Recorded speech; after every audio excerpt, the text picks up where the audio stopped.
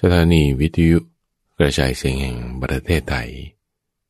ยินดีต้อนรับท่านผู้ฟังด้วยรายการธรรมรับอรุณโดยการเริ่มรายการนี้ท่านผู้ฟังเรามาฝึกทำสมาธิปฏิบัติธรรมกันสักครู่หนึ่งในการฝึกทำสมาธิปฏิบัติธรรมนั้นท่านผู้ฟังก็เริ่มต้นโดยการที่ให้เราตั้งสติของเราขึ้นสติคือการระลึกได้ระลึกถึงสิ่งที่ทำจำคำที่พูดแล้วแม้นานได้ในวันนี้ให้เราตั้งสติระลึกถึงบุญทานการกุศลที่เราได้เคยทำมาท่านผู้ฟังอันนี้เราเรียกว่าเป็นจาคานุสติจาคานุสติคือการระลึกถึงการสละออกการที่เรามีการจำแนกแจกทานไม่ว่าจะเป็นการให้ที่เราแจกจ่ายออกด้วยมือของเราเองหรือว่าฝากคนอื่นเอาไปให้ไล่มาตั้งแต่เรื่องเล็กๆน้อยๆท่านผู้ฟังเช่นว่าการที่เราเอาอาหารให้สัตว์เลี้ยงไม่ว่าจะเป็นสัตว์เลี้ยงตัวเล็กๆโยนเศษข้าวเศษอะไรให้ไก่ให้นกให้แมวให้สุนัขพวกนี้ก็เป็นการที่เราจำแนกแจกทานการที่เราสละออกบางคนเกี่ยวหญ้าให้วัวเลี้ยงมันไว้นี่ก็เป็นทานชื่อว่าต่ออายุมันครั้งหนึ่งวันหนึ่งบางคนจะทำอาหารให้ลูกให้คนอื่นๆรับประทานหรือทำอาหารให้พ่อให้แม่รับประทานซื้อข้าวซื้อขนมซื้ออะไรต่างๆมาฝากพวกนี้เป็นจาคานุสติคือการตามระลึกถึงสิ่งต่างๆที่ดีๆเหล่านี้ทั้งหมดเลยไล่ขึ้นไปอีกท่านผู้ฟังบางคนก็ถวายทานแก่สงฆ์คือหมู่แห่งผู้ปฏิบัติดีปฏิบัติชอบถวายให้ในวัดบ้างในกฐินผ้าป่าสักที่ใดที่หนึ่งนี่คือเราระลึกถึงกิจกรรมตรงนี้นะท่านฟังนี่คือจาคานุสติไล่ไปอีกบางคนก็อาจจะตั้งเครื่องบูชาเอาไว้ต่อหน้าพระพุทธรูปคิดว่านี่จะถวายนี่ให้พระพุทธเจ้าหรือว่าตั้งเครื่องบูชาเอาไว้หน้าหลุมศพของมารดาบิดาที่ท่านล่วงลับไปแล้วหรือว่าแบบไปไหว้เจ้าตั้งไว้ที่หน้าติจูเอียะตั้งไว้ที่หน้ารูปปั้นจุดใดจุดหนึ่งนี่ก็ถือว่าเป็นการให้ได้ท่านฟังเป็นการที่เราเจียดสละออกในทรัพย์สมบัติอย่างใดอย่างหนึ่ง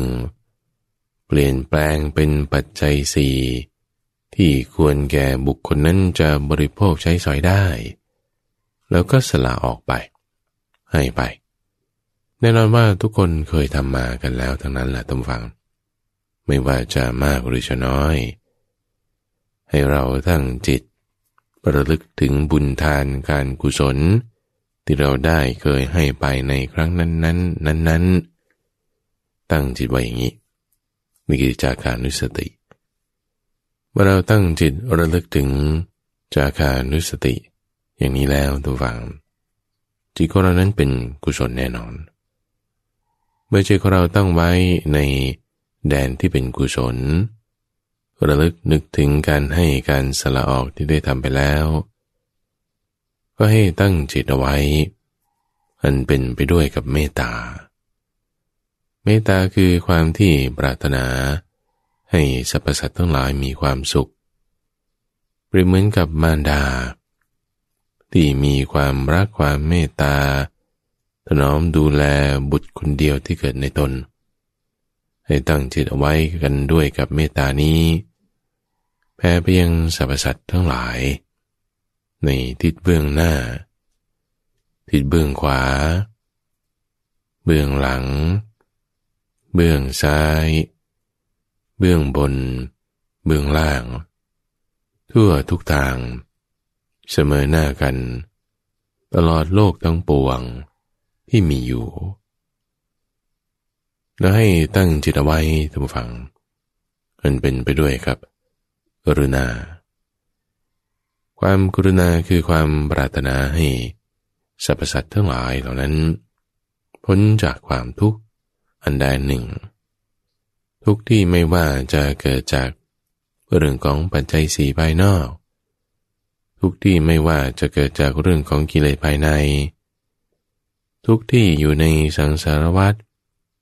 ทุกข์ที่ตัวเองอาจจะรู้จักหรือไม่รู้จักก็ตามให้ตั้งจิตเอาไว้อันเป็นไปด้วยครับกรุณาแผ่ไปยังสรรพสัตว์ทั้งหลายในทิศเบื้องหน้าทิศเบื้องขวาเบื้องหลังเบื้องซ้ายเบื้องบนและเบื้องล่างทั่วทุกทางเสมอหน้ากันตลอดโลกทั้งปวงที่มีอยู่เราให้ตั้งจิตไว้อันเป็นไปด้วยกับมุทิตามุทิตาคือความยินดีพอใจความอนุโมทนาในความสุขความพ้นจากทุกข์อย่างใดอย่างหนึ่งที่เราสรรพสัตว์เหล่านั้นได้มีมุทิตานี้จะช่วยให้เราลดเลิกความริษยาไปได้ให้เราตั้งจิตไว้มันเป็นไปด้วยกับมุทิตาแผ่ไปยังสรรพสัตว์ทั้งหลายในทิศเบื้องหน้าทิศเบื้องขวาเบื้องหลังเบื้องซ้ายเบื้องบนและเบื้องล่างทั่วทุกทางเสมอหน้ากันตลอดโลกทั้งปวงที่มีอยู่แล้วให้ตั้งจิตเอาไว้มันเป็นไปด้วยครับอุเบกขาอุเบกขาคือความวางเฉยวางเฉยต่อเรื่องราวที่น่าพอใจหรือไม่น่าพอใจที่มันจะเกิดขึ้นมาจากทิศทางใดก็ตามการที่รักษาจิตให้อยู่ในสภาวะเดิมได้นั่นคืออุเบกขาให้ตั้งจิตไว้อันเป็นไปด้วยกับอุเบกขาแล้วแผ่ไปยังสรรพสัตว์ทั้งหลายในทิศเบื้องหน้าทิศเบื้องขวาเบื้องหลังเบื้องซ้ายเบื้องบนและเบื้องล่างทั่วทุกทางเสมอหน้ากันตลอดโลกทั้งปวงที่มีอยู่เปรียบเหมือนคนเป่าสังที่มีกำลังแข็งแรงสามารถเป่าสังให้ได้ยินได้ทั้งสี่ทิศไม่ยากฉันใดตัวนั้นก็ด้วยจิตอันเป็นไปด้วยกับเมตตากรุณามุทิตาและอุเบกขาแผ่ไปยังสรรพสัตว์ทั้งหลายฉะนั้นเหมือนกันก็ให้สรรพสัตว์ทั้งหลายจงมีความสุขจงมีความเกษมจงมีความเจริญก็อย่าได้ประสบความชั่วร้ายใดๆเลยก็อย่าได้ประสบความเศร้าโศกอันใดเลยก็อย่าได้มีความทุกข์ใดๆเลยขอให้สรรพสัตว์ทั้งหลายจงมีความสุขจงมีความเกษมจงมีความเจริญ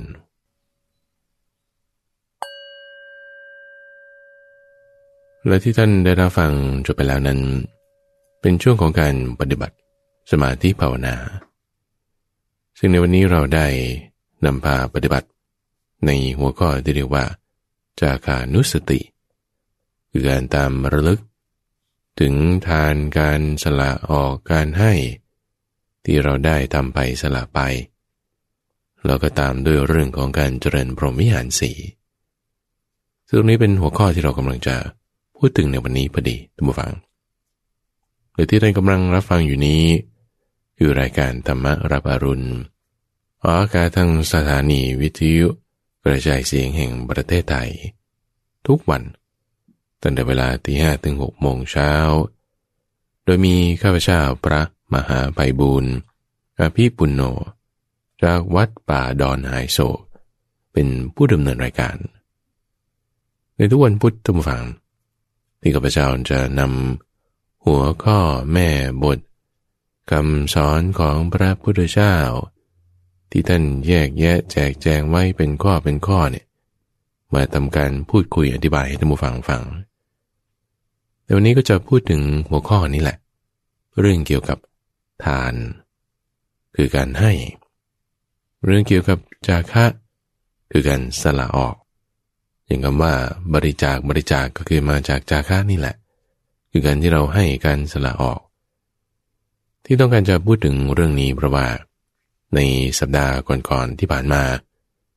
ในช่วงของคลังพระสูตรที่ได้นำพระสูตรเรื่องราวตรงนั้นตรงนี้มาอ่านให้ท่านผู้ฟังฟังเนี่ยมีอยู่พระสูตรหนึ่งที่เกี่ยวกับเรื่องของพระเจ้าปายาสิที่พระเจ้าปายาสิได้ฟังเทศน์ฟังธรรมโต้กันกับท่านพระกุมารกัสสปะเรียบร้อยแล้วปรับเปลี่ยนความเห็นทิฏฐิที่มันไม่ตรงให้มันดีขึ้นแล้วก็จึงทำการให้ทานมีอยู่จุดหนึ่งที่ว่าให้ทานแล้วก็สั่งลูกน้องคืออุตรมานพไปให้ใช่ไหมตัวเองเนี่ยไม่ได้ให้เองด้วยความที่ตัวเองไม่ได้ให้ทานด้วยมือของตนเองเนี่ยทั้งที่ตัวเองก็ยังมือดีอยู่เนี่ยผลอานิสงส์จุดนี้เลยทำให้ได้น้อยกว่าเปรียบเทียบกับลูกน้องคืออุตรมานพทำบุญด้วยการให้ทานก็หัวหน้านั่นแหละเจ้านายคือพระเจ้าปายาสิสั่งไปแต่อุตรมานพนี่ให้ด้วยใจเคารพใช้มือตัวเองให้ก็จึงได้บุญหมายถึงอานิสงส์ของทานนั้นได้มากกว่าพระเจ้าปายาสิจุดนี้ก็จึงต้องการขยายความเพิ่มเติมตามฟังว่าที่ว่าลักษณะรูปแบบของการให้เนี่ยให้ยังไงถึงจะมีอานิสงส์มากเราควรให้ในลักษณะรูปแบบไหนรายละเอียดตรงนี้ยังมีที่ต้องการจะอธิบายเพิ่มเติมให้มากขึ้นอยู่เดี๋ยวนี้ช่วงของใต้ร่มโพธิบทซึ่งเราจะนำหัวข้อธรรมะต่างๆที่พระพุทธเจ้าแสดงไว้บอกไว้ที่มีความงดงามบริสุทธิ์บริบูรณ์ทั้งในเบื้องต้นท่ามกลางที่สุดเนี่ย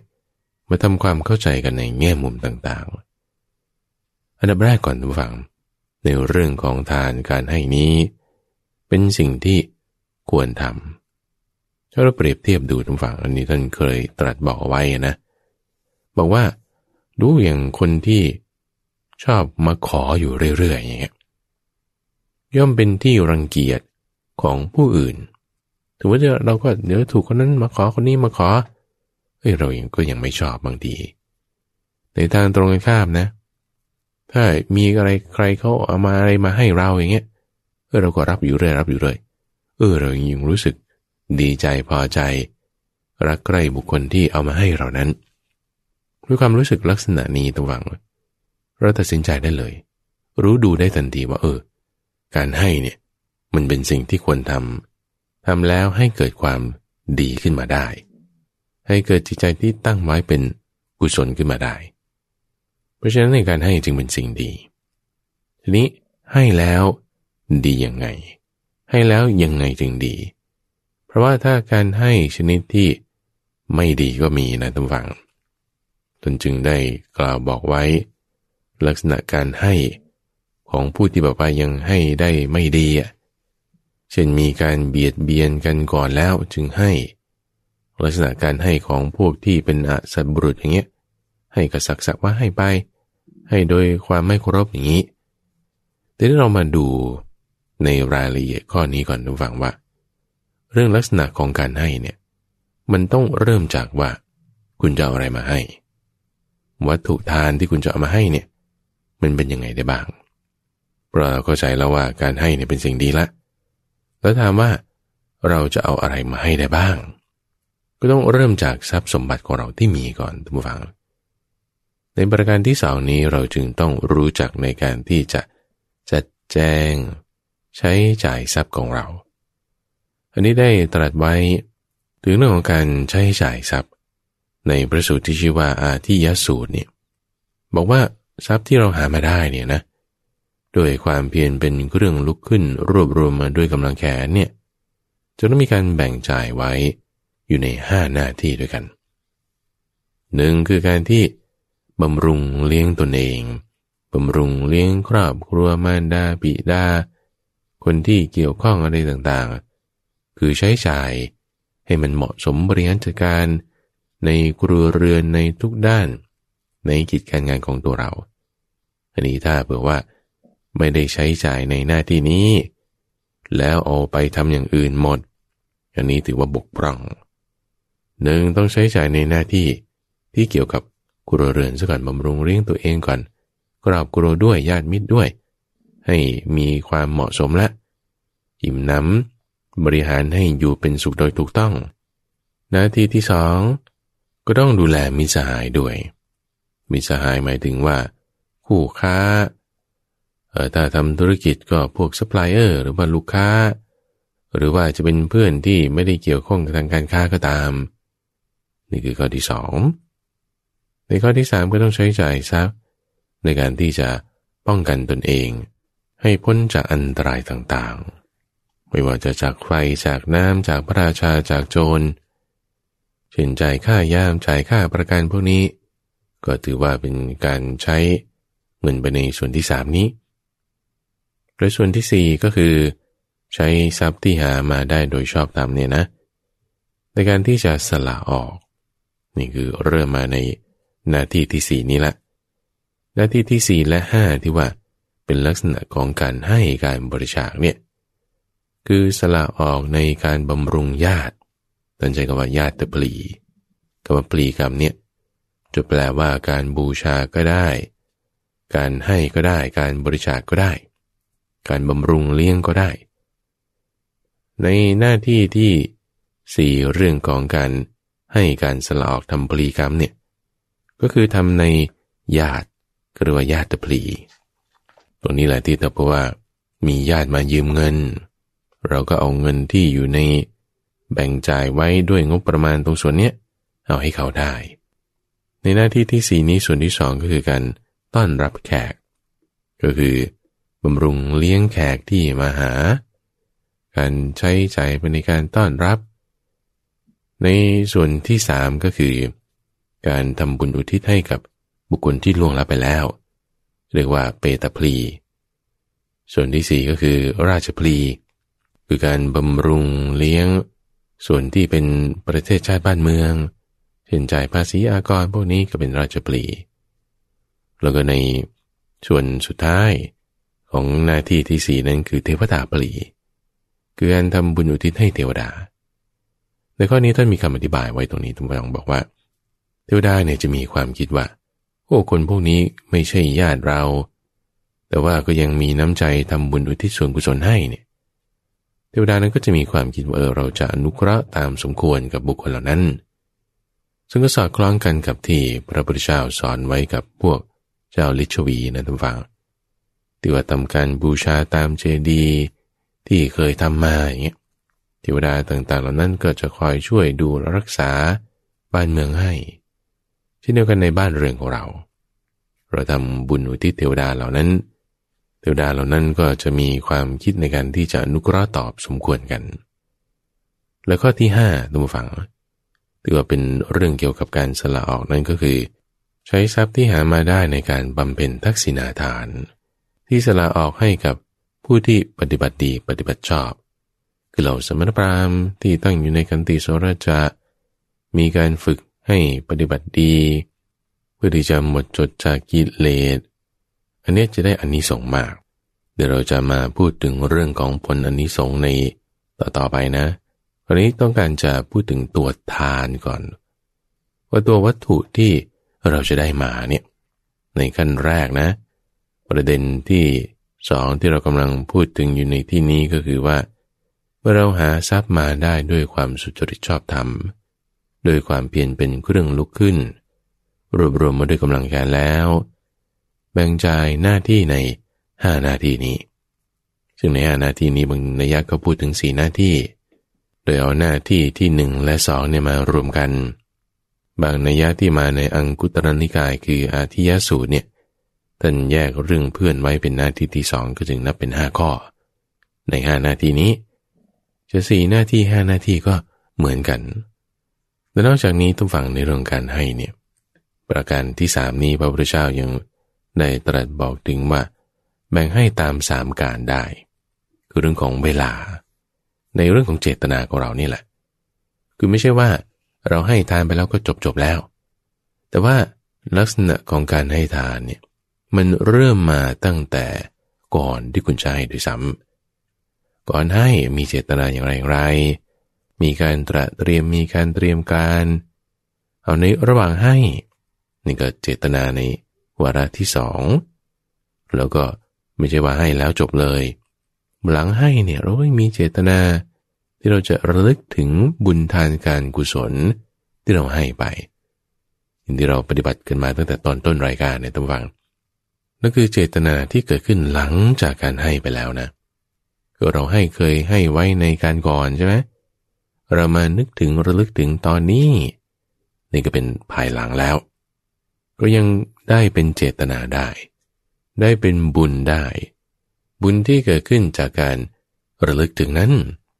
คือสตินั้นเรียกเฉพาะเจาะจงว่าเป็นจาคานุสติก็ยังมีทำเป็นเจตนาเป็นกรรมดีขึ้นหลังจากที่ให้ไปแล้วนั้นโดยซ้ำนะระลึกถึงนี่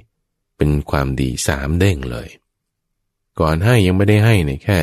ตั้งจิตฉันจะแบ่งตรงนี้จะทำตามหน้าที่ข้อที่4ที่5อย่างนี้คุณได้บุญก่อนละบุญในความที่รู้จักแบ่งจ่ายทรัพย์ละ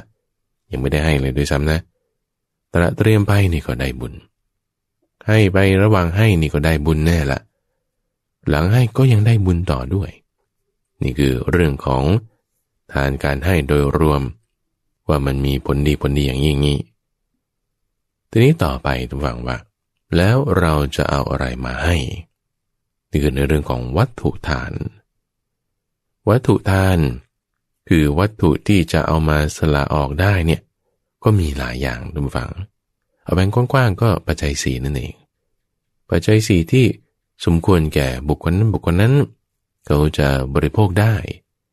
อย่างเช่นถ้าผมว่าเราเอาเพชรแก้วมณีไปให้ลิงอย่างเงี้ยนะคุณจะเลี้ยงอาหารสัตว์อย่างเงี้ยแต่คุณเอาเพชรแก้วมณีไปให้ลิงลิงมันจะไปรู้จักอะไรมันก็ไม่เหมาะสมในวัตถุทานที่เราจะให้แก่ลิงนั้นก็ให้กล้วยมันสิมันถึงจะดีเหมาะสมกันในขณะที่แก้วแหวนเงินทองนี่ใครจะมามีคุณค่ารู้จักใช้เอาให้กับพระราชาให้กับคนที่เขาจะรู้จักคุณค่าของมันอันนี้ก็สมควรแยกกันไปวัตถุทานนั้นก็คือถ้าจะแบ่งก็คือพวกปัจจัย4นั่นเองให้ด้วยความเหมาะสมเป็นเสื้อผ้าเครื่องนุ่งห่มหรืออาหารที่อยู่อาศัยยารักษาโรคแต่สำหรับพระสงฆ์ก็เป็นจีวรบิณฑบาตเสนาสนะกิลานะเภสัชปัจจัยต่างๆในพระสูตรอื่นเช่นโภชนะทานสูตรเนี่ยท่านก็ยังแยกแยะแจกแจงไปบ่งบอกถึงว่าถ้าให้ข้าวให้น้ำอันนี้ชื่อว่าให้กำลังให้ผ้าเครื่องนุ่งห่มอันนี้ชื่อว่าให้ผิวพรรณ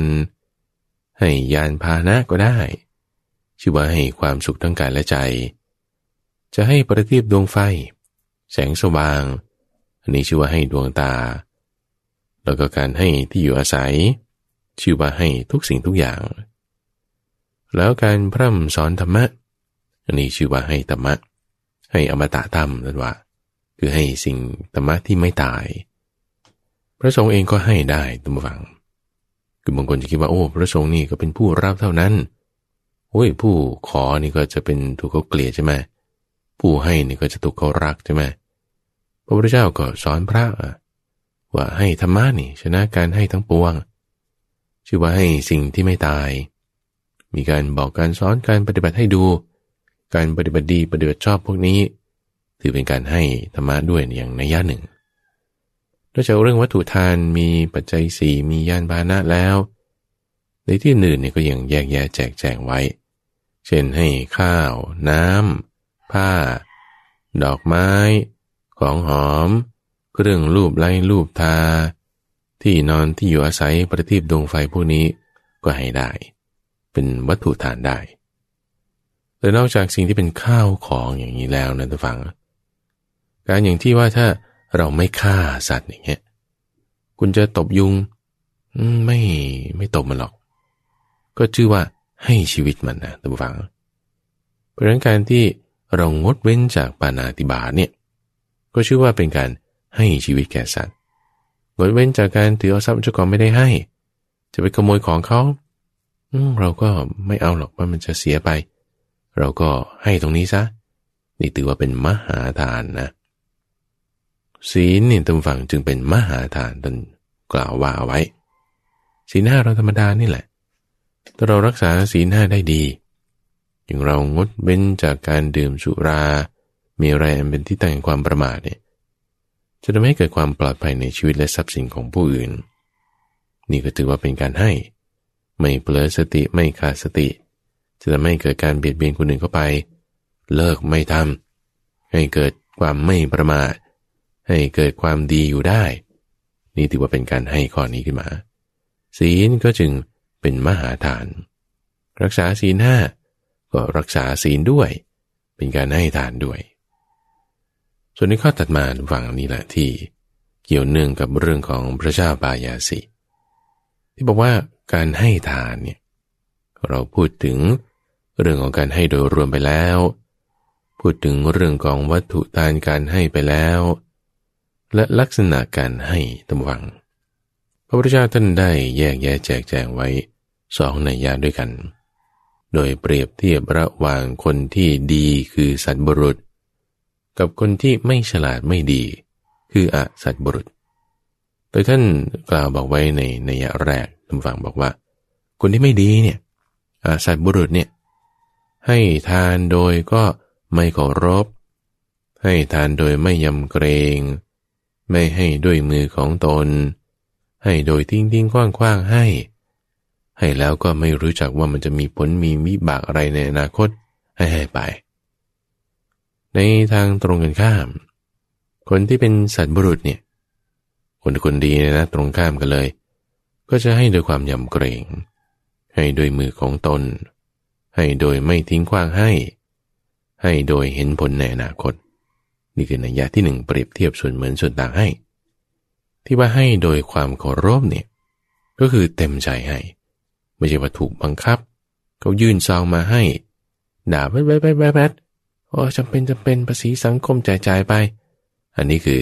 ให้โดยไม่เคารพเพราะว่าเกรงกลัวเพราะว่าจำใจให้นั่นคืออาสัตบุรุษเขาจะทำกันแบบนั้นแต่คนที่เป็นคนดีคนฉลาดเนี่ยท่านฟังนะเขาจะให้โดยเคารพให้ด้วยกิริยาที่นอบน้อมยิ้มแย้มแจ่มใสในข้อที่2ที่ว่าให้ด้วยความยำเกรงเนี่ยก็คือเคารพในฐานะของตนผู้ให้และในฐานะของผู้รับเคารพทั้ง2 ฝ่ายหมายความว่าเลือกของที่มันจะเหมาะสมของดีงามเป็นประโยชน์ที่จะควรให้นั้นเนี่ยคือลักษณะการให้ของที่หาประโยชน์ไม่ได้นี่ท่านฟังเป็นลักษณะของเพื่อนที่ไม่ดีเป็นอมิตรเป็นเพื่อนปลอมเทียมให้สิ่งของที่หาประโยชน์ไม่ได้ในข้อที่2นี่คนที่เป็นคนฉลาดเนี่ยเขาก็ต้องมีความยำเกรงในข้อนี้รู้จักความเหมาะสมของผู้รับแล้วก็รู้จักความเหมาะสมของผู้ให้เคารพในข้อนี้ให้ของที่เหมาะสมดีงามให้ของที่เลิศของที่ประเสริฐส่วนในข้อที่3ที่ว่าให้ด้วยมือตนเนี่ยนะข้อนี้หมายความว่าถ้าคนที่ยังมีมือมีเท้ามีอวัยวะครบสมบูรณ์ตัวเองยังทำเองได้เนี่ยก็ควรจะทำด้วยมือตนคือแต่ว่าบางครั้งมันจำเป็นอาจจะต้องฝากคนอื่นไปให้ก็ทำได้คือในนัยยะที่2ที่จะพูดต่อไปแต่ว่าในนัยยะแรกนี้เนี่ยถ้าว่าเราทำได้เราก็ทำเองโดยกิริยาที่ว่าให้ด้วยมือตน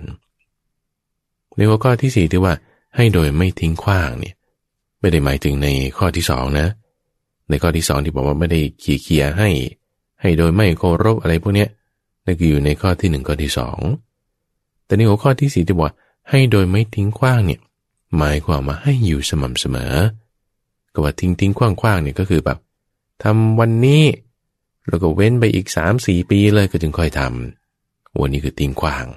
ไอ้ตอนทำเนี่ยก็ทำอย่างดีหมดละแต่ว่าเว้นไปอีกหลายเดือนหลายปีอันนี้คือทิ้งขว้างในที่นี้การไม่ทิ้งไม่ขว้างคือการให้อยู่อย่างสม่ำเสมอให้อยู่อย่างเป็นประจำและในข้อที่5ที่บอกไว้ว่าเห็นผลในอนาคตจึงให้หมายความว่าเป็นผู้ที่มีความเชื่อว่าทานเนี่ยมีผลเชื่อเรื่องวิบากของกรรมทำดีได้ดีทำชั่วได้ชั่วยันที่บูชาแล้วมีผลทานที่บูชาแล้วให้ผลอันนี้คือในข้อที่5นี้ส่วนในยะที่2ดูฟังได้ตรัสบอกถึงความที่สัตว์บุรุษคือคนดีเนี่ยเขาจะให้ทานเนี่ยนะคือให้โดยศรัทธาให้โดยเคารพให้ตามการอันควรให้โดยไม่กระทบตนและผู้อื่นนี่คือหัวข้อ5หัวข้อในนัยยะที่2ของผู้ฉลาดผู้ที่เป็นคนดีเป็นสัตว์บุรุษเขาจะทำกันเห็นได้ว่าในนัยยะที่2เนี่ยไม่ได้พูดถึงว่าต้องให้ด้วยมือตนก็ให้โดยศรัทธาก็ได้ในศรัทธาในที่นี้ก็คือความเชื่อความมั่นใจในเรื่องของกรรมนั่นเองเหมือนกับข้อที่5ในนัยยะก่อนแต่ว่าใช้ในหัวข้อนี้เรื่องของคำว่าศรัทธามีศรัทธาให้ศรัทธาทั้งในเรื่องของกรรมคือโดยรวมนี่ก็อันที่1ศรัทธาก่อนให้แต่ไม่มีความเลื่อมใสศรัทธาระหว่างให้แต่ไม่มีจิตน้อมไปมีศรัทธาหลังให้แต่ไม่มีความปลื้มใจได้ศรัทธาก่อนระหว่างและหลังและศรัทธาความเชื่อในเรื่องของกรรมคือในข้อที่1นี้ในข้อที่2ก็คือให้ทานโดยเคารพก็ให้ทานโดยเคารพนั้นก็คือมีความนอบน้อมให้ไม่ใช่ว่าเขามาขออะไรก็เอาเท้าเขี่ยให้อย่างนี้อันนี้คือให้โดยไม่เคารพแต่ถ้าให้โดยเคารพคือมีกิริยานอบน้อมทั้งของด้วยทั้งกิริยาด้วยให้มีความเหมาะสมไม่มีความเคารพทั้งในผู้ให้คือตัวเองทั้งในผู้รับคือคนอื่นทั้งในข้าวของที่ให้ไปส่วนที่หัวข้อไม่เหมือนกันในข้อที่3ที่ว่าให้ตามการอันควรนี่เป็นได้แยกแยะแจกแจงไว้ว่าเรื่องของจังหวะเวลาก็มีส่วนท่านผู้ฟังในเรื่องของการให้ทานคือบางครั้งบางคราวการละทานเนี่ยคือทานที่ให้เฉพาะเป็นเวลาได้เท่านั้นถึงจะให้ก็ได้แยกแยะไว้อยู่5อย่างท่านผู้ฟังหัวข้อนี้มาในกาลทานสูตรได้แจกแจงเรื่องของเวลาที่คุณจะให้ได้มีความเหมาะสมอยู่5อย่างคือให้ทานแก่คนที่มาสู่ถิ่นของตนเองอันนี้เรียกว่าอาคันตุกะทานให้กับคนที่ผ่านมาให้กับคนที่มาสู่เรือนของเราเช่นพระมาบิณฑบาตหน้าบ้านโอ้ให้นี่คืออาคันตุกะทานก็ได้คนมาขอมาอะไรเราก็ให้ได้นี่คือเรียกว่าอาคันตุกะทานในข้อที่2ก็ตรงข้ามกันคือผู้ที่เตรียมจะไปบางคนจะเดินทางไปไหนเราก็มีสินน้ำใจให้อันนี้คือทานที่ผู้ที่เตรียมจะไปภิกษุจะเดินทางต้องเตรียมสิ่งนี้เราจัดให้ไปอันนี้คือในข้อที่2ในข้อที่3คือทานที่ให้ในสมัยที่ข้าวยากหมากแพงเขาเรียกว่าทุพพิกทานในสมัยที่มีความเดือดร้อนเช่นไฟไหม้น้ำท่วมคนไร้ที่อยู่อาศัยก็ยังมีจัดการเราไปช่วยจุดนั้นจุดนี้อันนี้คือทุพพิกทานในเวลาที่เฉพาะเกิดขึ้นแบบนี้ในข้อที่4นั้นคือเวลาที่เราได้สิ่งอะไรใหม่ๆมาก็เรียกว่านวสัสทานในที่นี้ก็หมายถึงเฉพาะเจาะจงเกี่ยวกับผลผลิตพืชไร่อย่างนี้แหละในข้อที่4ข้อที่5นี้ก็แจกออกเป็นเรื่องของข้าวในข้อที่4เรื่องของผลไม้ในข้อที่5ว่าถ้าเราได้อะไรใหม่ๆมาเช่นคุณได้เงินเดือนมาแบ่งจ่ายไว้ก่อนอันนี้ให้จุดนี้อันนี้ให้จุดนั้นหรือเราไปประมูลโครงการได้ถูกหวยบ้างมีเงินโบนัสอะไรที่มันจะเป็นเวลาที่มันจะแบบเกิดขึ้นเฉพาะเวลานั้นเนี่ยเวลาข้าวออกรวงใหม่เวลาดอกไม้บานใหม่เอาบางส่วนไปถวายดอกไม้ให้กับพระเจ้าพระสงฆ์อย่างนี้อันนี้ก็ถือว่า เป็นกาลทานคือให้ตามเวลานั้นในเรื่องอื่นๆนี่ยังได้บ่งบอกถึงเวลาคนเจ็บไข้ได้ป่วยนี่ก็ได้เหมือนกันเป็นกิลานทานเวลาคนเจ็บไข้ได้ป่วยเอาเราช่วยเหลือตรงนี้เป็นค่าหมอค่าพยาบาลหรือในพระเจ้าพระสงฆ์ที่เจ็บไข้ได้ป่วยก็ทำได้ในเรื่องของการละทานเนี่ยพระพุทธเจ้าบอกว่าเป็นการกระทำที่อาจจะไม่ได้สม่ำเสมอจึงบอกว่ามีผลมากมีอานิสงส์มากเรื่องผลอานิสงส์เดี๋ยวจะมาพูดกันต่อไปนะคราวนี้ต้องการจะพูดถึงลักษณะของคนฉลาดคนดีเขาให้ทานในนัยยะที่สองนี้ให้จบซะก่อนเมื่อสักครู่เราอยู่ในหัวข้อของการให้ทานตามการอันควรใช่ไหมเลยแยกแยะเรื่องของเวลาเรื่องของการละทานมายังมีหัวข้อที่สี่ท่านฟังที่ท่านบอกว่ามีจิตอนุเคราะห์แล้วจึงให้นี่ไม่ได้คิดว่าหวังจะให้เขาตอบแทนคุณเราแต่ว่าให้ด้วยความสงเคราะห์ความอนุเคราะห์ตรงนี้แหละจึงให้นี่ไม่ได้คิดว่าจะเอาผลตอบแทนละไม่ได้จะหวังชื่อเสียงไม่ได้จะหวังอะไรแต่ต้องการจะอนุเคราะห์คนนั้นเขาจริงๆและในข้อที่5ท่านผู้ฟังการให้ทานโดยที่ไม่กระทบตนและไม่กระทบคนอื่นข้อนี้หมายถึงความที่จะไม่กระทบคุณงามความดีของคนอื่นด้วยของตัวเองด้วยจะบางคนที่แบบทำทานทีละมากๆเลยเนี่ยนะแล้วก็ชอบเกทับไปข่มคนอื่นเนี่ยว่านี่ฉันทำขนาดนี้เธอทำเท่านี้เองเหรอก็เรียกว่าดูหมิ่นคุณคนอื่นก็เรียกว่าเอาความดีเข้าตัวเอาความไม่ดีเข้าคนอื่นปรารภการให้ทานแบบเนี้ยก็ชื่อว่ากระทบความดีของคนอื่นเขาแล้วก็กระทบความดีของตนเองด้วยเพราะว่าไอ้ทานที่เราให้ไปมันก็เศร้าหมองลงไปหรือบางทีบางครั้งทำฟังในบุญทานการกุศลนั้นแน่หนึ่งเนี่ยแหมฆ่าสัตว์อย่างเงี้ยเอาล้มวัวตัวหนึ่งจัดใส่ในงานบุญนี้โอ้ยก็กระทบคนอื่นชีวิตคนอื่นเขาด้วยชื่อว่าไม่ฉลาดไม่เป็นสัตว์บุรุษแต่เป็นคนโง่คนไม่ดีเข้าใจไม่ถูกทำให้มีการเบียดเบียนกันหรือการที่ถ้าบอกว่าคุณไม่ได้มีการแบ่งจ่ายทรัพย์ในหน้าที่ให้ถูกต้องอย่างเงี้ยแล้วก็ให้มากจนกระทั่งตัวเองเดือดร้อนให้หมดหน้าตักยังไม่พอยังไปยืมเงินคนอื่นมาให้อีกแล้วในลักษณะที่จะเบียดเบียนตัวเองนี่อันนี้คือกระทบกับความดีของตนเองแน่ตอนนี้ทั้งนั้นนะท่านฟังจุดประสงค์ของการให้ทานเนี่ยคือเพื่อที่จะกำจัดละสละความตระหนี่นะแต่เพราะว่าเราคิดว่าฉันจะไม่ให้หรอกเพราะว่าความตระหนี่ที่มันฝังอยู่เนี่ยอันนี้ก็ไม่ถูกเหมือนกันเพราะฉะนั้นเนี่ยเราต้องวางจิตของเราให้มันเหมาะสมเลยทีเดียวกิเลสเนี่ยมันเอาเราสองทางไงทางที่จะเหนียวตระหนี่หวงกันเอาไว้ก็ทางหนึ่งหรือว่าทำมากจนกระทั่งว่าเบียดเบียนตนเองเบียดเบียนผู้อื่นด้วยมันก็เราอีกทางหนึ่งเราจึงต้องรู้จักกำหนดจิตของเราเนี่ยให้เหมาะสมดังนั้นก็จึงอยากจะพูดอธิบายถึงความที่บางทีโพธิสัตว์อย่างเงี้ยพระพุทธเจ้าของเราในขณะที่บำเพ็ญบารมีก็ยังเอาลูกเมียให้คนอื่นเขานะบางทีถึงกับให้ชีวิตตัวเองอย่างเงี้ยอันนี้ถือว่าเป็นการให้ทานโดยกระทบตนโดยกระทบผู้อื่นหรือไม่นี่ตรงนี้แหละที่ว่าโพธิสัตว์เนี่ยสามารถวางจิตไว้ได้อย่างถูกต้องพอวางจิตไว้ได้อย่างถูกต้องเนี่ยมันก็มีความกว้างขวางออกไปบารมีก็เพิ่มเติมขึ้นมาตรงจุดนี้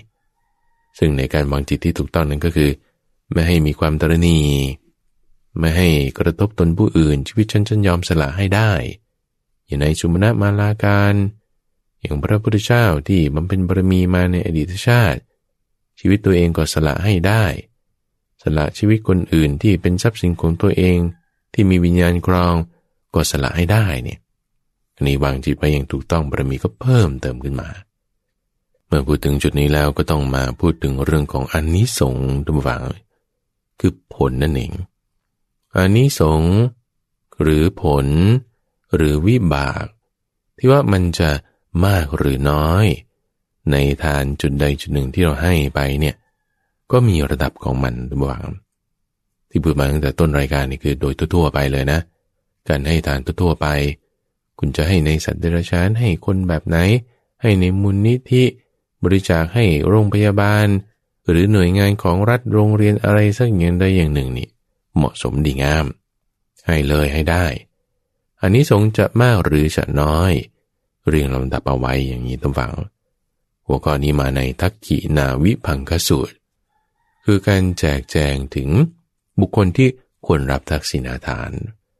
ไล่มาตั้งแต่สัตว์เดรัจฉานทุกฝั่งเราให้ไก่ให้ม้าให้แมวพวกเนี้ยได้บุญนะแต่ได้บุญนั้นน้อยกว่าใครน้อยกว่าให้กับคนด้วยกันให้คนทุศีลยังได้อานิสงส์มากกว่าให้สัตว์เดรัจฉานให้กับคนที่มีศีลก็ยังมีผลมีอานิสงส์มากกว่าคนที่ทุศีลให้กับปุถุชนผู้ปราศจากความยินดีในการนอกพระพุทธศาสนาอย่างเช่นนักบวชหรือฤาษีที่ได้ฌานได้สมาธิไม่ยินดีในกามอย่างเงี้ยอย่างนักบวชคริสต์หรือนักบวชอิสลามบางท่านบางคนเนี่ยก็ไม่มีลูกไม่มีเมียมีการที่หลีกออกจากกามมีจิตยินดีในสมาธิมีความเมตตามีศรัทธาพวกเนี้ยอันนี้ให้นี่ก็ยังดีกว่าบุคคลที่มีศีลทั่วไปที่ยังชุ่มอยู่ด้วยกามอยู่อันนี้คือนัยยะที่หนึ่งที่ท่านแจกแจงไว้เป็น4ประเภทยังมีอีกนัยยะหนึ่งตามฝั่งที่แจกแจงไว้เป็น10ประเภทด้วยกันที่ไล่มาในเรื่องของอริยบุคคล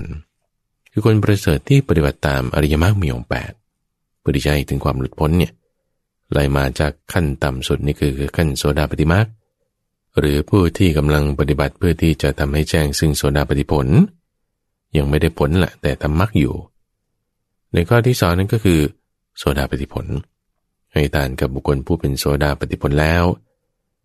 ถัดมาก็ผู้เป็นสกทาคามีมรรคหรือผู้ที่กำลังปฏิบัติเพื่อให้ได้สกทาคามีผลในข้อที่4นั้นก็คือให้ทานกับบุคคลผู้เป็นสกทาคามีในขั้นผลไล่ขึ้นไปอีกก็เป็นอนาคามีมรรคอนาคามีผลอรหัตตมรรคอรหัตตผลไล่ขึ้นไปอีกก็ให้กับพระปัจเจกพุทธเจ้าแล้วก็พระอรหันตสัมมาสัมพุทธเจ้ารวมเป็นบุคคล10ประเภทก็จะได้ผลอานิสงส์เนี่ยไล่ขึ้นไปอย่างนี้แจกแจงเอาไว้อีก7ประเภทด้วยกันอันนี้คือบ่งบอกไว้ถึงในหมู่แล้วหมู่นี่คือสงฆ์บางทีให้ทานในสงฆ์2ฝ่ายคือฝ่ายภิกษุกับภิกษุณีโดยมีพระพุทธเจ้าเป็นประมุขอันนี้ได้ผลมากที่สุด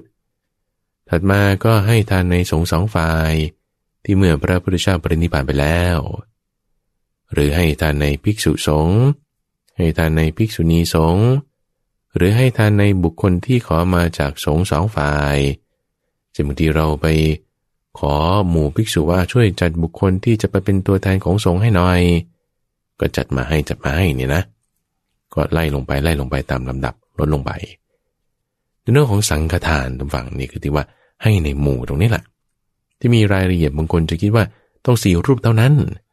แต่ว่านี่ชัดเจนนะในพระสูตรนี้ท่านบอกถึงในบุคคลที่ขอมาจากสงฆ์ก็ได้แต่ในหมู่สงฆ์นี้เขาให้คนนี้เป็นตัวแทนน่ะในการไปเรื่องราวตรงนี้ก็เคยมีตรงฝั่งมีคฤหัสถ์คนหนึ่งที่เป็นเศรษฐีล่ะเขาก็ไปขอภิกษุรูปหนึ่งมาจากวัดโดยไปขอกับหมู่สงฆ์ว่าขอภิกษุรูปหนึ่งมาเป็นตัวแทนของหมู่สงฆ์จะทำบุญที่บ้านปรากฏว่าหมู่สงฆ์นี่เลือกภิกษุที่เป็นภิกษุทุศีลให้รูปหนึ่งแต่ว่าเขาเนี่ยทุกฝั่งกุดุมพีเศรษฐีคนนี้เนี่ยเขาถวายแก่สงฆ์เนี่ยด้วยความที่น้อมในสงฆ์คือระลึกถึงสงฆ์ระลึกถึงหมู่คณะให้เป็นตัวแทนแม้แต่รูปเดียวก็ตามแต่ตั้งจิตเอาไว้ว่านี้เป็นตัวแทนของสงฆ์นะเป็นตัวแทนของอริยสงฆ์ไล่ไปตั้งแต่โสดาบันจนถึงอรหัตผลเลยล่ะให้รูปนี้เป็นตัวแทนเนี่ยแล้วตั้งจิตให้เหมาะสมนี่นะโอ้นี่ถือว่าเป็นบุญเป็นผลเป็นอานิสงส์มากเลย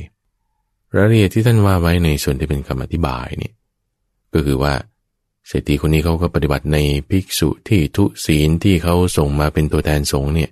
ปฏิบัติอย่างดีเลยนะล้างเท้าถวายอาหารพูดจาให้เหมือนกับว่าเราปฏิบัติต่ออริยสงฆ์จริงๆเลยล่ะ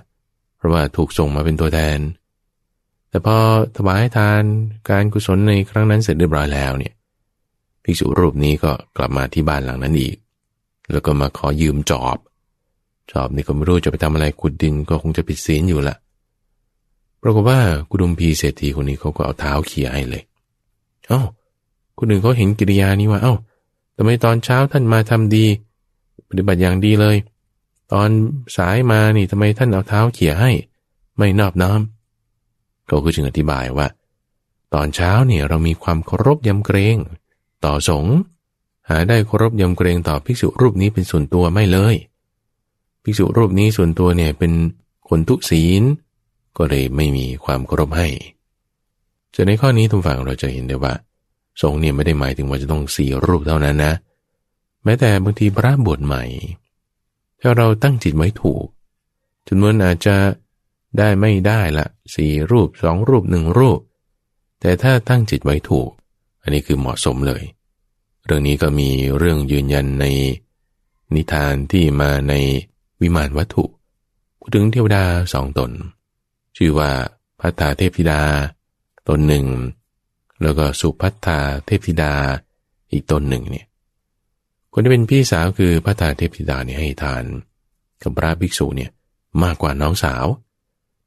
คือสุภัททาเทพธิดาเนี่ยให้ทานในพระภิกษุเหมือนกันแต่ว่าให้ในจำนวนที่น้อยกว่าทั้งอาหารทั้งผู้รับด้วยแต่ทำไมไปเกิดเป็นเทวดาที่อยู่ในมีศักดิ์ที่สูงกว่าตอนนี้ท่านอธิบายไว้ถึงเรื่องของสงฆ์นี่แหละที่ว่าตั้งจิตไว้กับสงฆ์ตั้งจิตไว้ให้ถูกเนี่ยอันนี้จะได้ผลอานิสงส์มากในเรื่องของผลอานิสงส์นี้พระพุทธเจ้าเคยอธิบายไว้ถึงความบริสุทธิ์ผู้ฟังของทั้งฝ่ายผู้ให้และของทั้งฝ่ายผู้รับ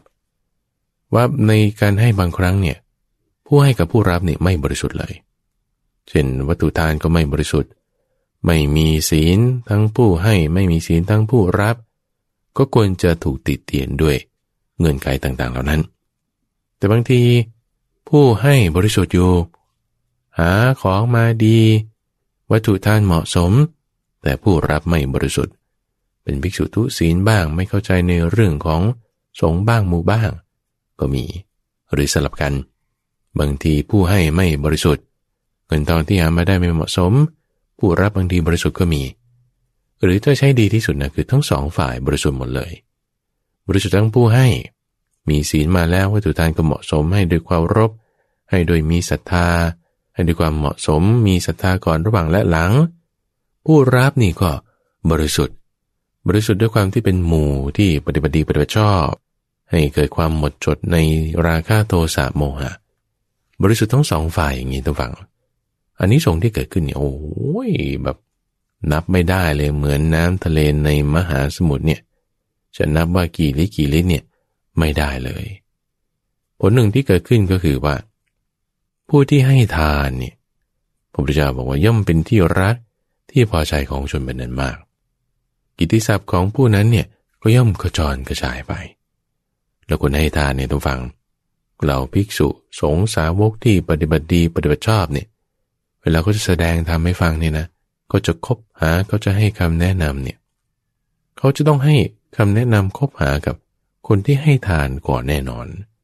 อาจจะเปรียบเทียบกับคนที่ตระหนี่กับคนที่ให้ทานเนี่ยก็ต้องบอกสอนเรื่องอมตะธรรมให้กับคนที่ให้ทานก่อนสิอันนี้มัน make sense มันเหมาะสมอยู่แล้วแล้วนอกจากนั้นคนที่ให้ทานเนี่ยจะไม่เสื่อมจากศีล 5ได้เพราะว่าเขาจะมีการเข้าไปหาภิกษุมีการทำบุญกุศลเนี่ยจิตใจเขาก็ระลึกนึกถึงไปในทางดีได้อันนี้จะเหมาะสมและเมื่อให้ทานแล้วก็ย่อมไปสู่สุคติโลกสวรรค์ในเรื่องของผลอานิสงส์นี้ท่านพระกุมารกัสสปะได้เคยเปรียบเทียบเอาไว้ในระหว่าง2 ฝ่ายที่เป็นผู้ให้กับฝ่ายที่เป็นผู้รับเปรียบเทียบไว้เหมือนกับว่าเราไปหว่านพืชในแปลงนาแต่ว่าที่ดินแปลงนาของเรานั้นเป็นพื้นที่ที่เป็นที่ลุ่มมีน้ำเหมาะสมไม่มีวัชพืชอยู่มากเป็นดินที่ร่วนดินที่ดีแล้วเมล็ดพันธุ์ที่เอาไปปลูกถ้าเป็นเมล็ดพันธุ์ที่เต็ม เป็นเมล็ดพันธุ์ดีไม่แห้งแกรนไม่มีปัญหาไม่กลายพันธุ์เนี่ยผลผลิตที่ออกมานั้นนี่ก็จะมากมายเลยแต่ในทางตรงกันข้ามถ้าบอกว่าพื้นที่ดินนั้นเป็นที่ที่แล้งมีหินอยู่เยอะเป็นที่ที่ดินก็แข็งน้ำซ้ำเมล็ดพันธุ์ที่เอาไปปลูกนั้นถ้าเป็นเมล็ดที่แห้งแกรนไม่สมบูรณ์ผลผลิตนั้นก็ได้น้อยเปรียบเทียบไว้กับฝ่ายผู้รับคือเปรียบเหมือนกับแปลงนาเป็นเนื้อนาบุญหรือไม่คือมีราคะโทสะโมหะเบาบางหรือมีมากถ้ามีราคะโทสะโมหะมากก็เปรียบเหมือนกับแปลงนาที่มันแห้งมีหินมีก้อนกรวดอะไรอยู่มากถ้ามีราคะโทสะโมหะน้อยก็คือมีวัชพืชน้อยเป็นแปลงนาที่สมบูรณ์มีน้ำเป็นดินร่วนดินดี